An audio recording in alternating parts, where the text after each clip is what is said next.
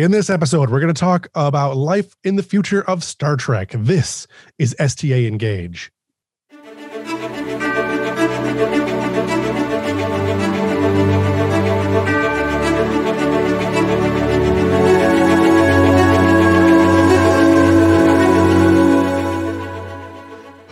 Welcome to the show. I'm your host, as always, Dr. RPG Jeff Harvey. In the last episode, we talked about how to create and use values, or even abuse them a little bit, for Star Trek Adventures.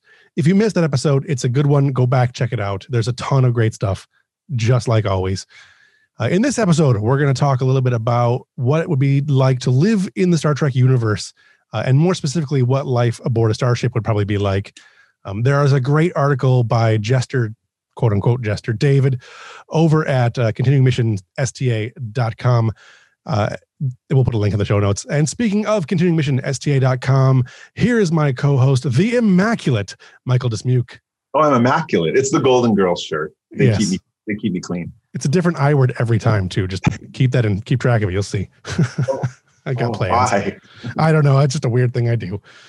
So, the goal of this show is to help fans of Star Trek and of role-playing better engage with the Star Trek franchise, the Star Trek Adventures role-playing game, and the community at large.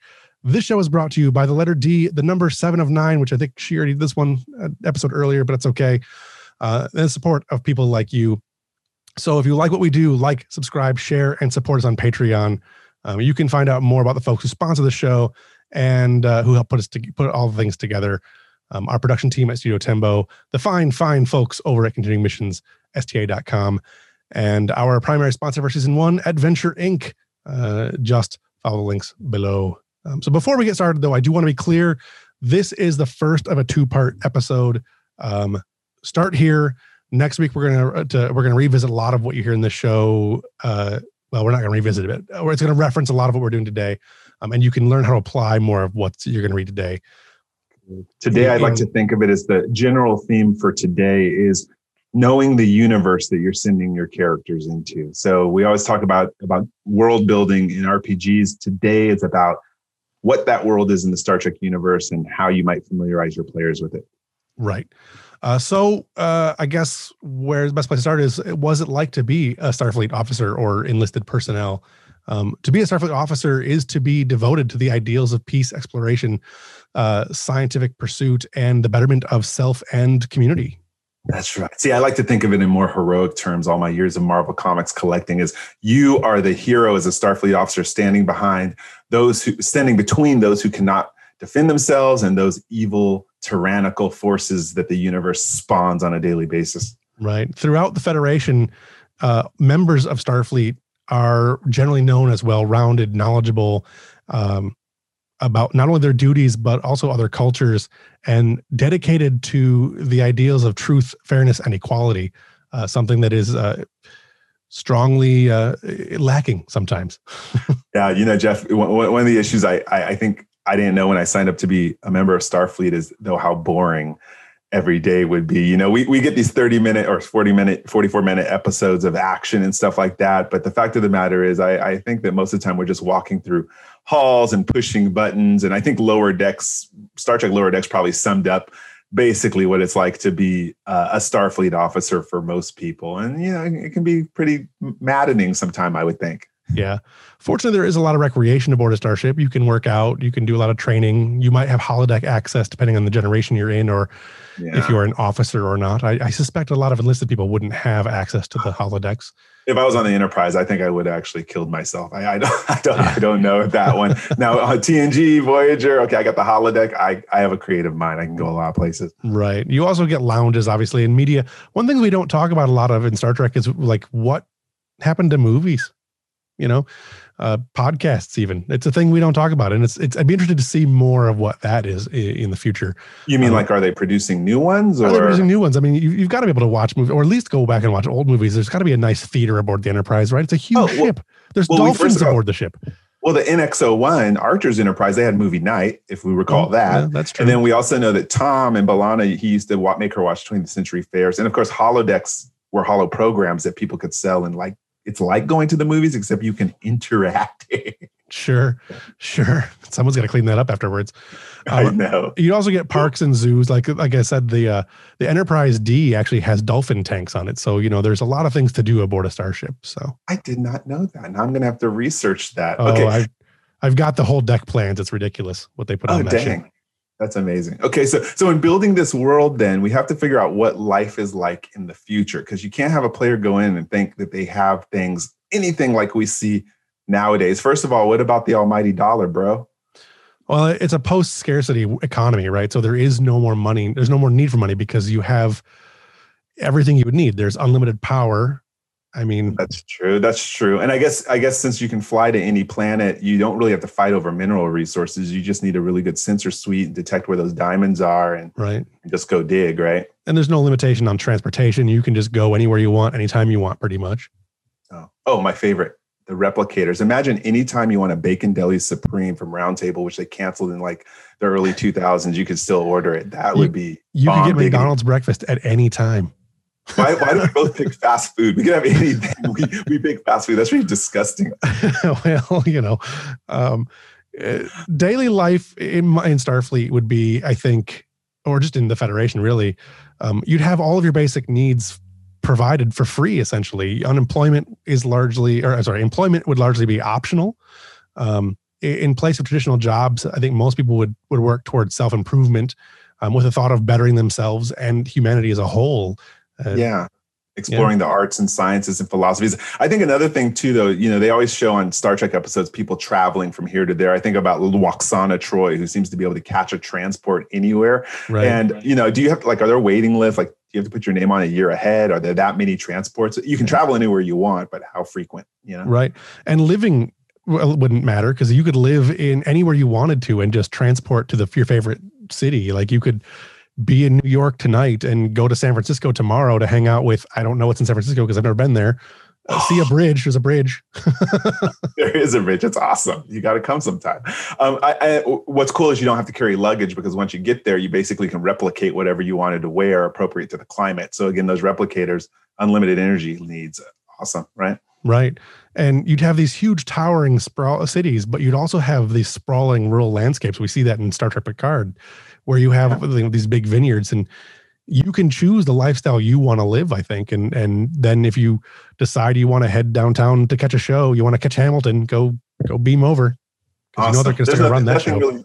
There's a lot of green roofs I notice in the new Star Trek too. So they have vineyards on top of skyscrapers, which is kind of cool. But I have the $1 million question. I don't know why my mind always goes here. And I wrote an article about it. But who cleans the toilets? Well, I mean, it's not clear, but I would think that all basic labor jobs would more or less have been eliminated. It stands to reason that robotics, replication, and advanced AIs would do most of the menial labor. I mean, we're almost there now. So well, tell O'Brien, he was so grumpy all the time. I don't think he knew anything about robotics. Don't have that as one of his focuses in the Star Trek Adventures game. Yeah. But I guess since you don't have to earn a living, you had talked about that before. Most people would do something out of pride or love, like carpentry or something. They just want to have an authentic looking rocking chair in their house, I guess. And most jobs would be highly skilled, I would guess. The robots are doing most of the menial jobs because those entry-level jobs are not, there won't be anyone at the drive-through window. That's what I'm saying. There's not going to be anyone at the drive-through window. Right. As for crime, I think it would still be an issue, but with things like healthcare and all your basic needs met, the poverty and education would be abundant. Poverty would be eliminated and education would be abundant. So you could learn all things. So the two things that are often touted in the 20th and 21st century as the golden bullet, the magic bullet for crime, which are education and wealth, they're no longer really an issue. I think there would still be some crime. I think you'd probably get a lot of crimes of passion. You'd also get a lot of crimes of convenience. That thing over there is there and I like it. I'm going to take it. Right. Those Ferengis are always stealing stuff. Sure. And you also get, I think, a lot of crimes of enjoyment. I think you'd get people, you still end up with people who like to murder. I think it's the thing that would happen. Yeah, there's been a couple episodes about that. In fact, it's the criminal rehab that gets me though. Like Tom Paris, when Janeway went to go pick him up, he was basically at a spa in Cancun, and this was how he was serving out his sentence. And so, I would think that they have more manual labor or community service. Like maybe you have to teach kindergartners over Zoom for, a year as punishment. Right. that would keep most people from committing a crime ever again. It always bothered me they didn't just make Tom Paris Lacarna.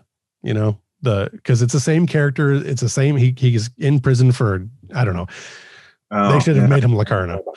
Okay. So now as you mentioned, I'm from San Francisco. And so one of the biggest problems we have out here, sadly, is homelessness. So when you're creating this world and creating the vision for players, what about homelessness? Well, in theory, I think with free housing, certain historical parts of and beautiful cities that would be more desirable, but there really wouldn't be a housing crisis. Everyone would have a place to live.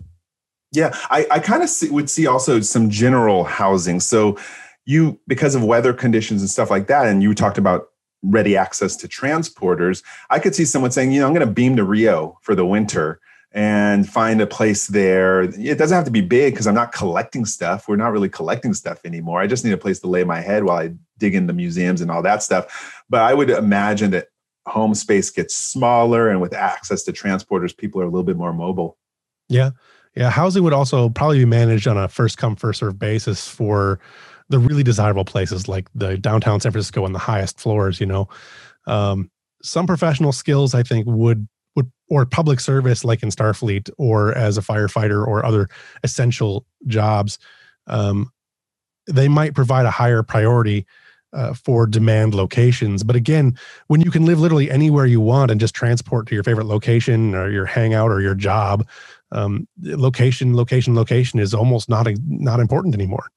Yeah. Now we've talked a lot about, replicators and stuff, and we always need to get it. But sometimes you just want to go out for a pizza. I'm sure that even when you're home in the future and you can get anything delivered to you, you still want sometimes the ambiance. So where do I get a pizza in this future world?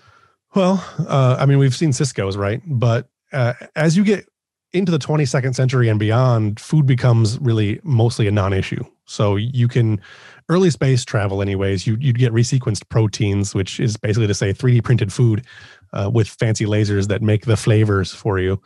And here's something you don't want to think about when you're on the starship. As you drink that cold, refreshing glass of 52 Celsius water, 32 degrees Celsius water, it was someone's pee yesterday. It was recycled. Right. There's not really options. So all the water tastes great, but keep in mind it's still some sort of Talaxian derivative. Right. As replicators come along, though, everything gets recycled. Everything gets recycled. Everything gets recycled. Everything.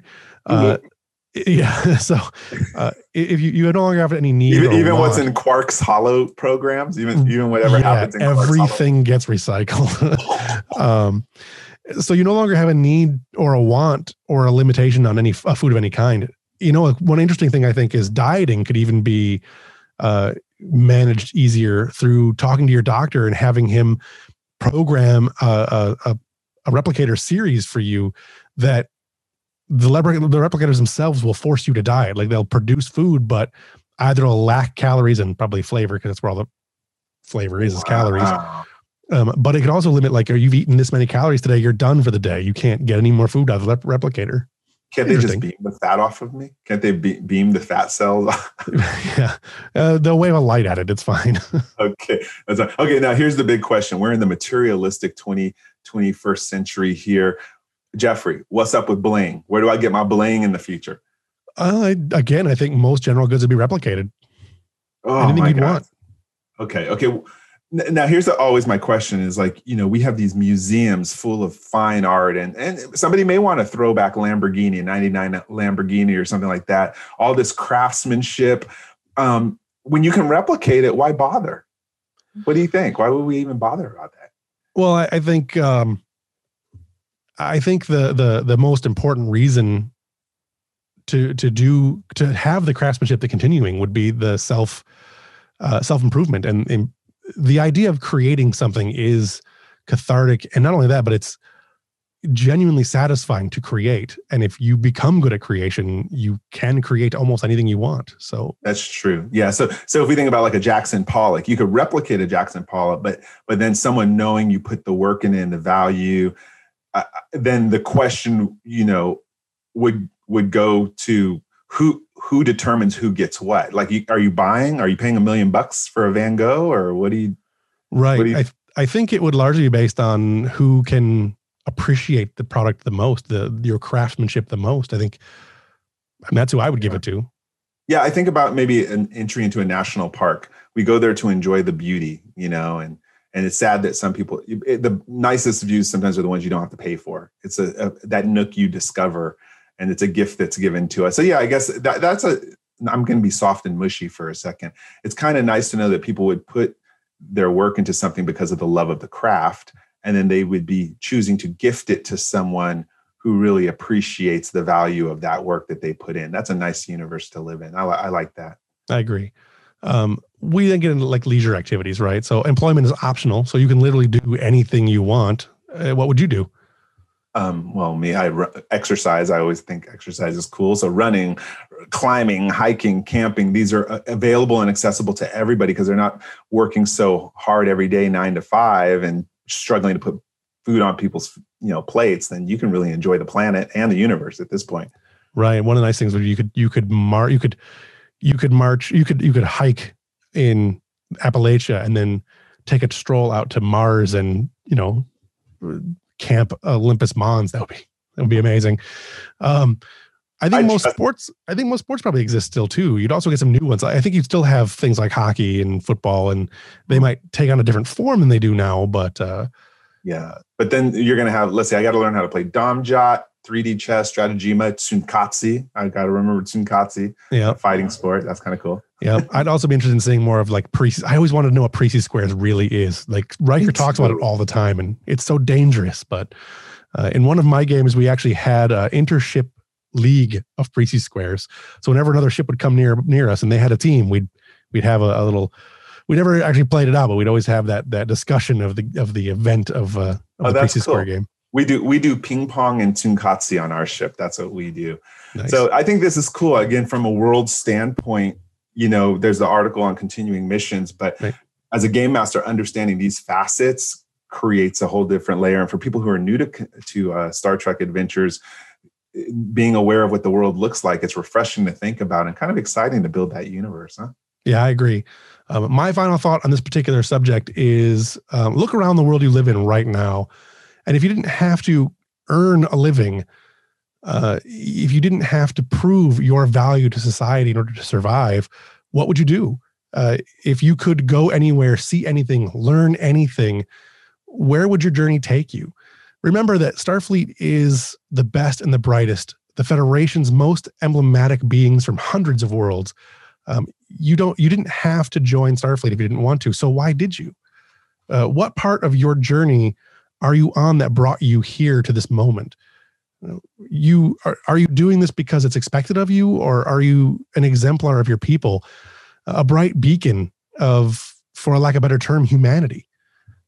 If you can understand, you can use and understand the utopian setting that Gene Roddenberry created, and what that means to your character, what motivates them, and how are their values have been shaped by the world around them, and like really what they want to achieve and experience, and what they want to leave as a legacy behind them. That's all things that you are free to explore because the hardship of life is largely behind us now. I'm choked up, and I want to be there, and I'm going to get there somehow. Yeah, I want to live to see it. And on that note, I think we're going to call it a wrap here. Next time on STA Engage, we're going to talk we're going to take everything we just learned today, and we're going to see how to apply that to crafting our characters and our narratives. That'll be both GM and player heavy, so it'll be a good one. We're going to discuss all of that. So yeah, and a great. This was just the foundation to us getting deeper into character creation, which we're big on. Yeah, just laying the bricks. So stay tuned next time for Day Tripper or Magical Mystery Tour. And if anyone can tell me why I chose those two, Yeah, email me. It'd be fun to see why you think I did that one. Anyway, until then, if you like what you hear and you want to help the show grow and thrive, share this episode with one other person who might enjoy what we're doing. I think it'll help us out a lot.